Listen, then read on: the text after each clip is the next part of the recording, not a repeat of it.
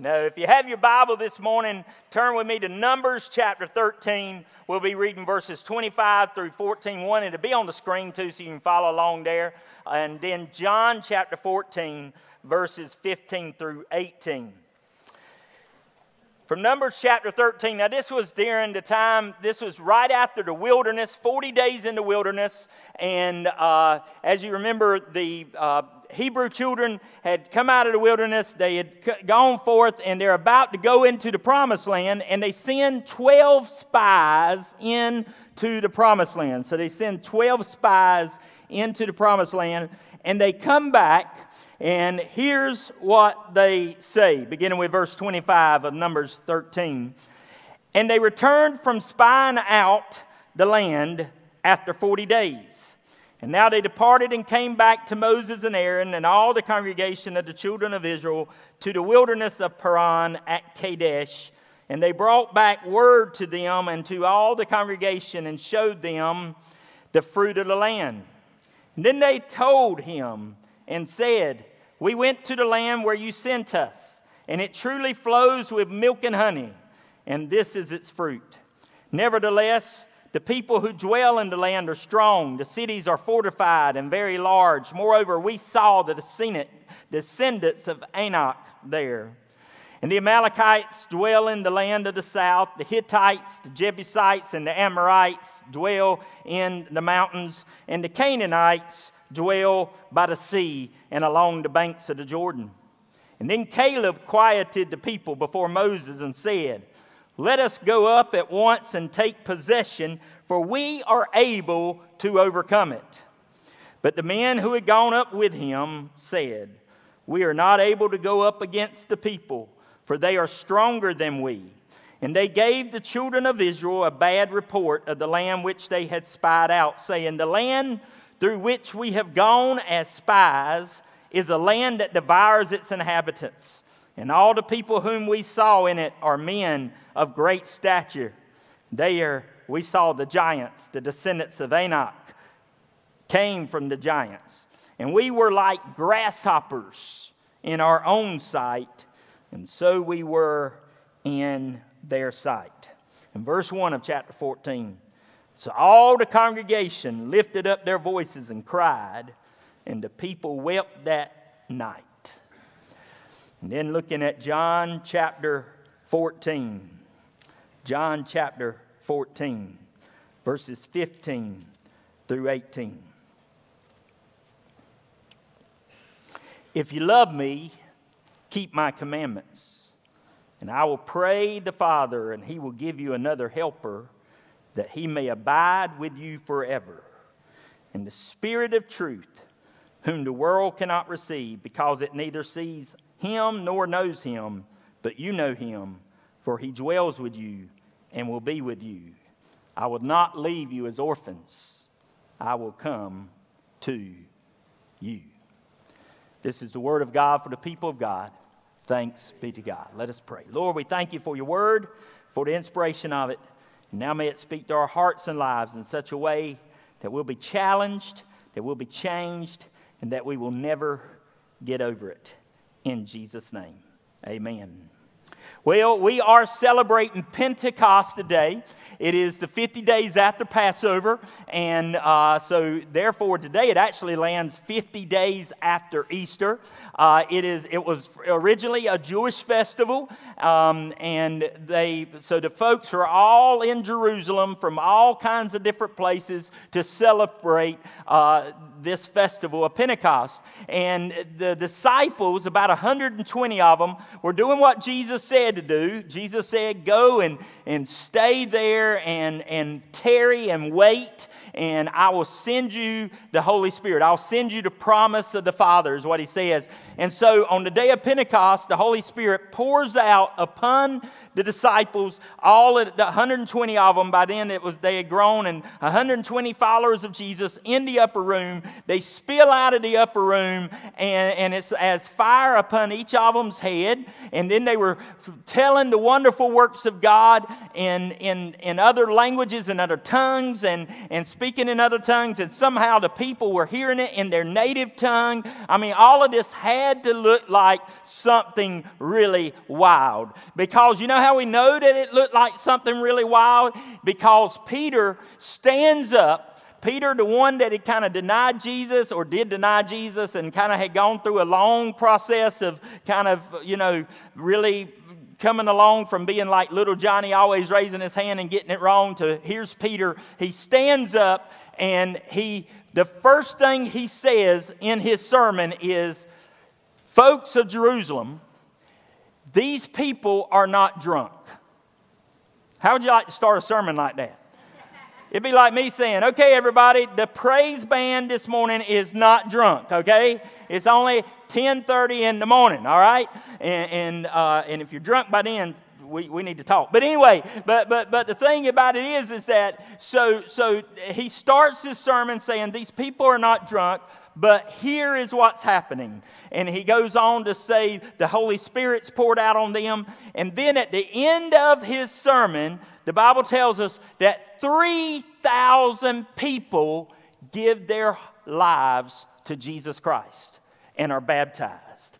I mean, some of us visited Jerusalem and saw the place right there where this happened. And there were all kinds of little cisterns and ditches. And I believe to baptize 3,000 people on that day, because it says that day, 3,000 people on that day, they had to be baptizing people in every little puddle there was. Amen? But that would have to be awesome.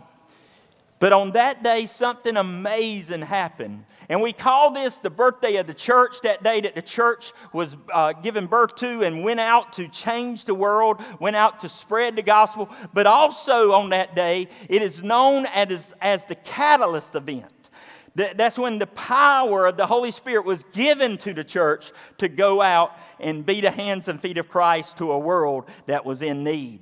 And so this morning, as I'm thinking about Pentecost, and we just finished up a whole series called Did God Say That? And we were talking about common everyday Christian cliches that we say sometimes, things like everything happens for a reason and all of those. And we saw how we're using that wrong, or that it might not be exactly what the Bible says and stuff. Well, I've got one more, even though this is not part of the series, one more that sometimes we say, oftentimes, and we get it wrong when we say it, is God helps those who help themselves. How many of us have heard that before, or even said that before? Amen, we've heard that. God helps those who help themselves.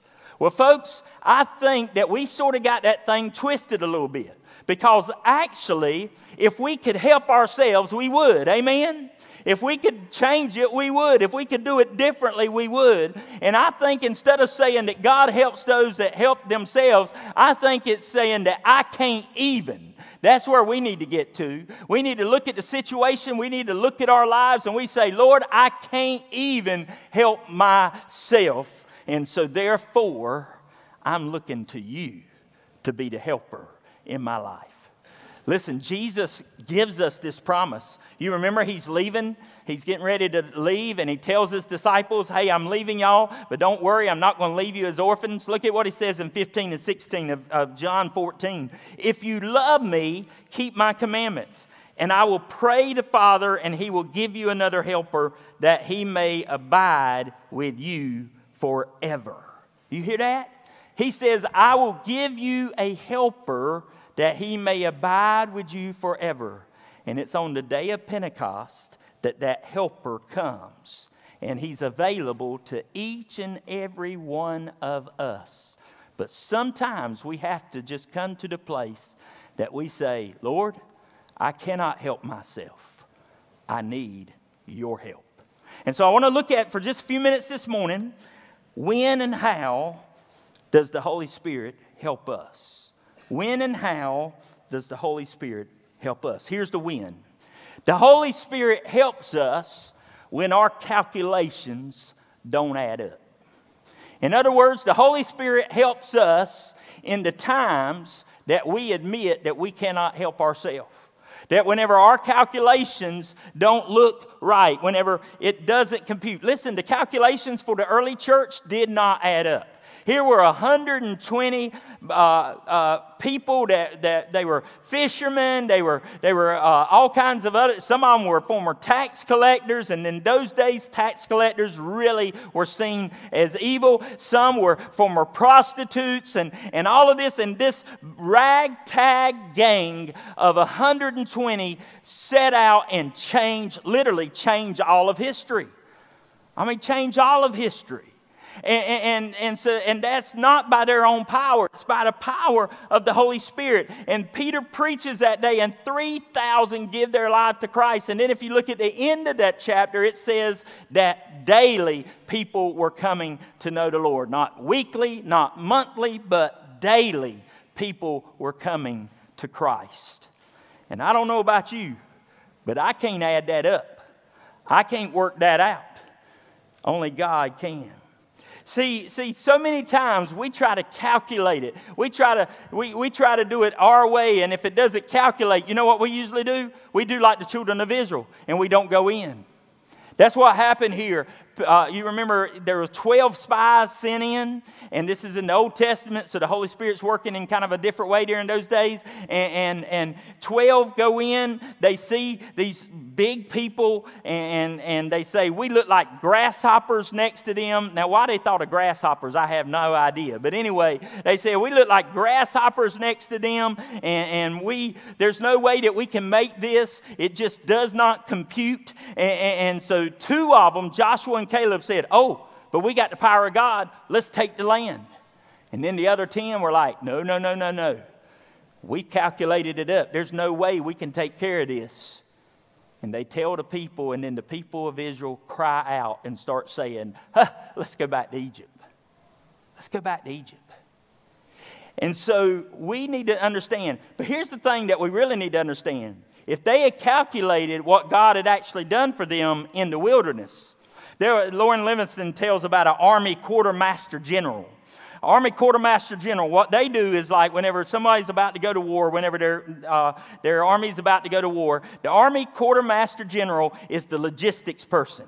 The Army Quartermaster General decides how much food is going to be needed, how many weapons are going to be needed, how much water is going to be needed, all the supplies, and does all of those calculations. And so there was this Army Quartermaster General that decided he was going to see exactly what was needed for the 2 to 3 million of the people of Israel while they were in the wilderness, what would have been needed during those 40 years. And here's what he came up with. For 2 to 3 million in the wilderness, he said that they would have needed 1,500 tons of food every day.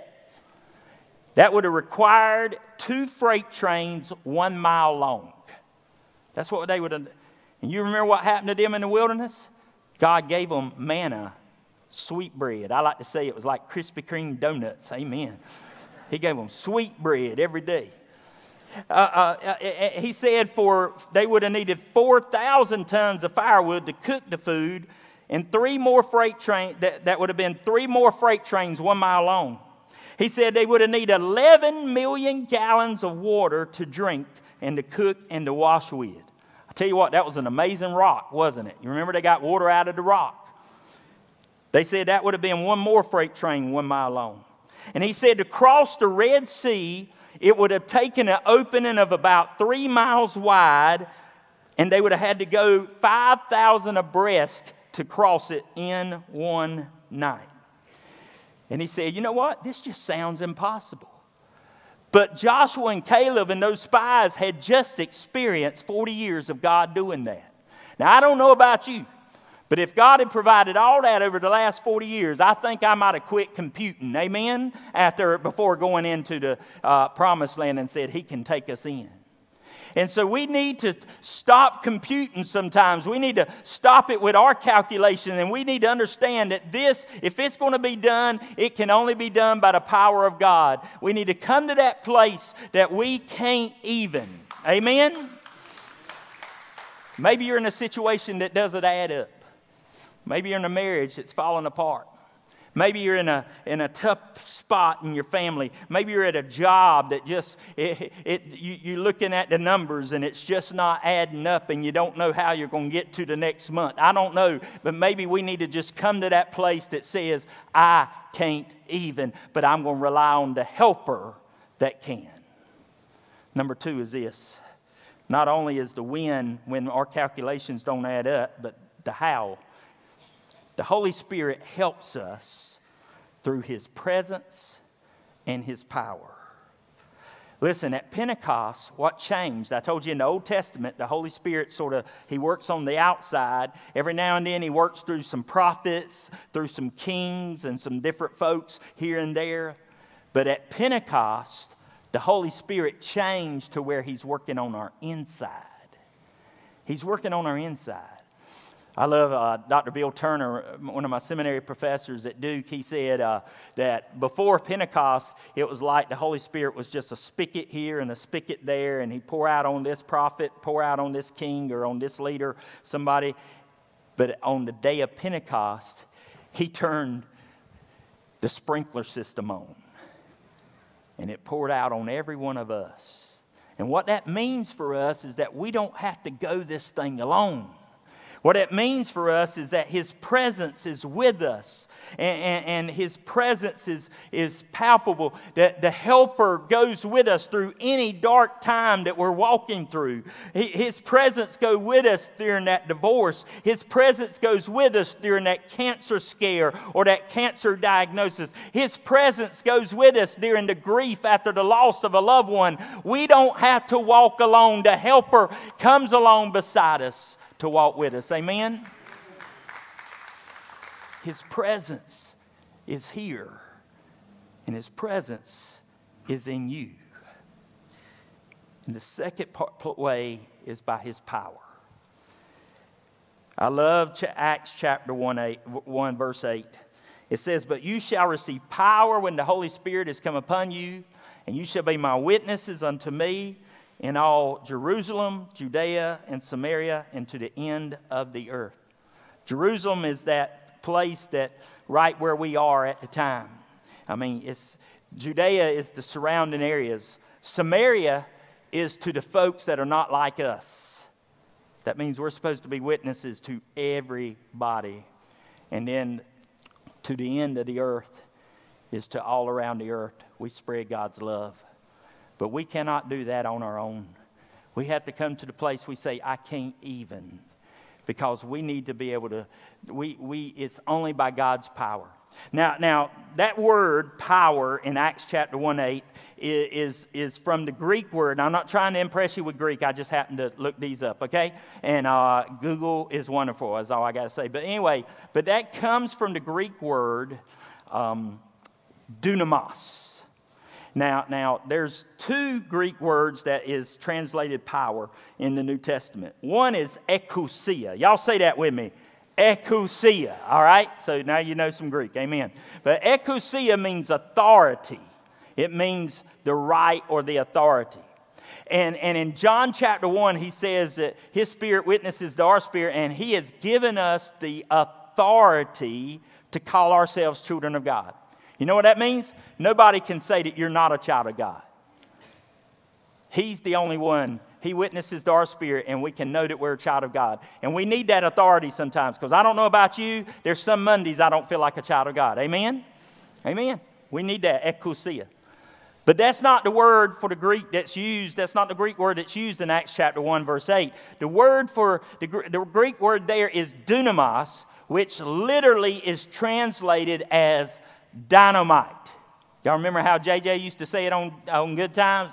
Dynamite. Y'all remember that? And I love that. And so dynamite. So Jesus is literally saying that when the Holy Spirit comes upon you, you will have explosive dynamite power to go out and to spread His love and to reach out and to make a difference in this world. We cannot do that on our own. Amen? We have to do it under His power. Now, we need in the church both the ekousia and the dynamite. I love this story told one time about how we need both of these. Imagine that you are in a Ford Mustang, 4-barrel engine. It's got to be stick shift. I know that some people don't even know what that is. But anyway, it's 5-speed in the floor, all right? And you're in there, and you got all that dynamite, all that dynamos under the hood. You know what I'm talking about? And it sounds like this. Some of you got excited just over that. Amen. But anyway, all that dynamos under the hood. And you come up to a red light. Now, you've got the dynamos, but you don't have the authority. You don't have the exousia to go because the light's red, right? All that dynamos under the hood. It's not doing you a lick of good because you can't go. But then about that time, you see the lights over there about to turn, and your light's it's yellow, now it's red, and now your light's turning green, and about the time you take off, you're getting ready to let off the clutch and mash the gas, and you got all that dynamos under the hood. About the time you get ready to take off, you look up in the rearview mirror, and there's a highway patrolman right behind you, and it's like, boom. Now you got the exousia, the authority to go, but you don't have any dynamos. Amen. We need both in our lives, and we need both in the church. Maybe you're here this morning and you just need God to whisper to your heart and remind you that you are His child, and that He loves you, and that He's not left you, but He wants to be your helper and walk along beside you. Maybe you need that exousia this morning. Or maybe you're here and you say, I just need that power. I need God's power to go forth through whatever I'm going through. I need God's power to go forward and to reach and to fulfill the calling that He has on my life.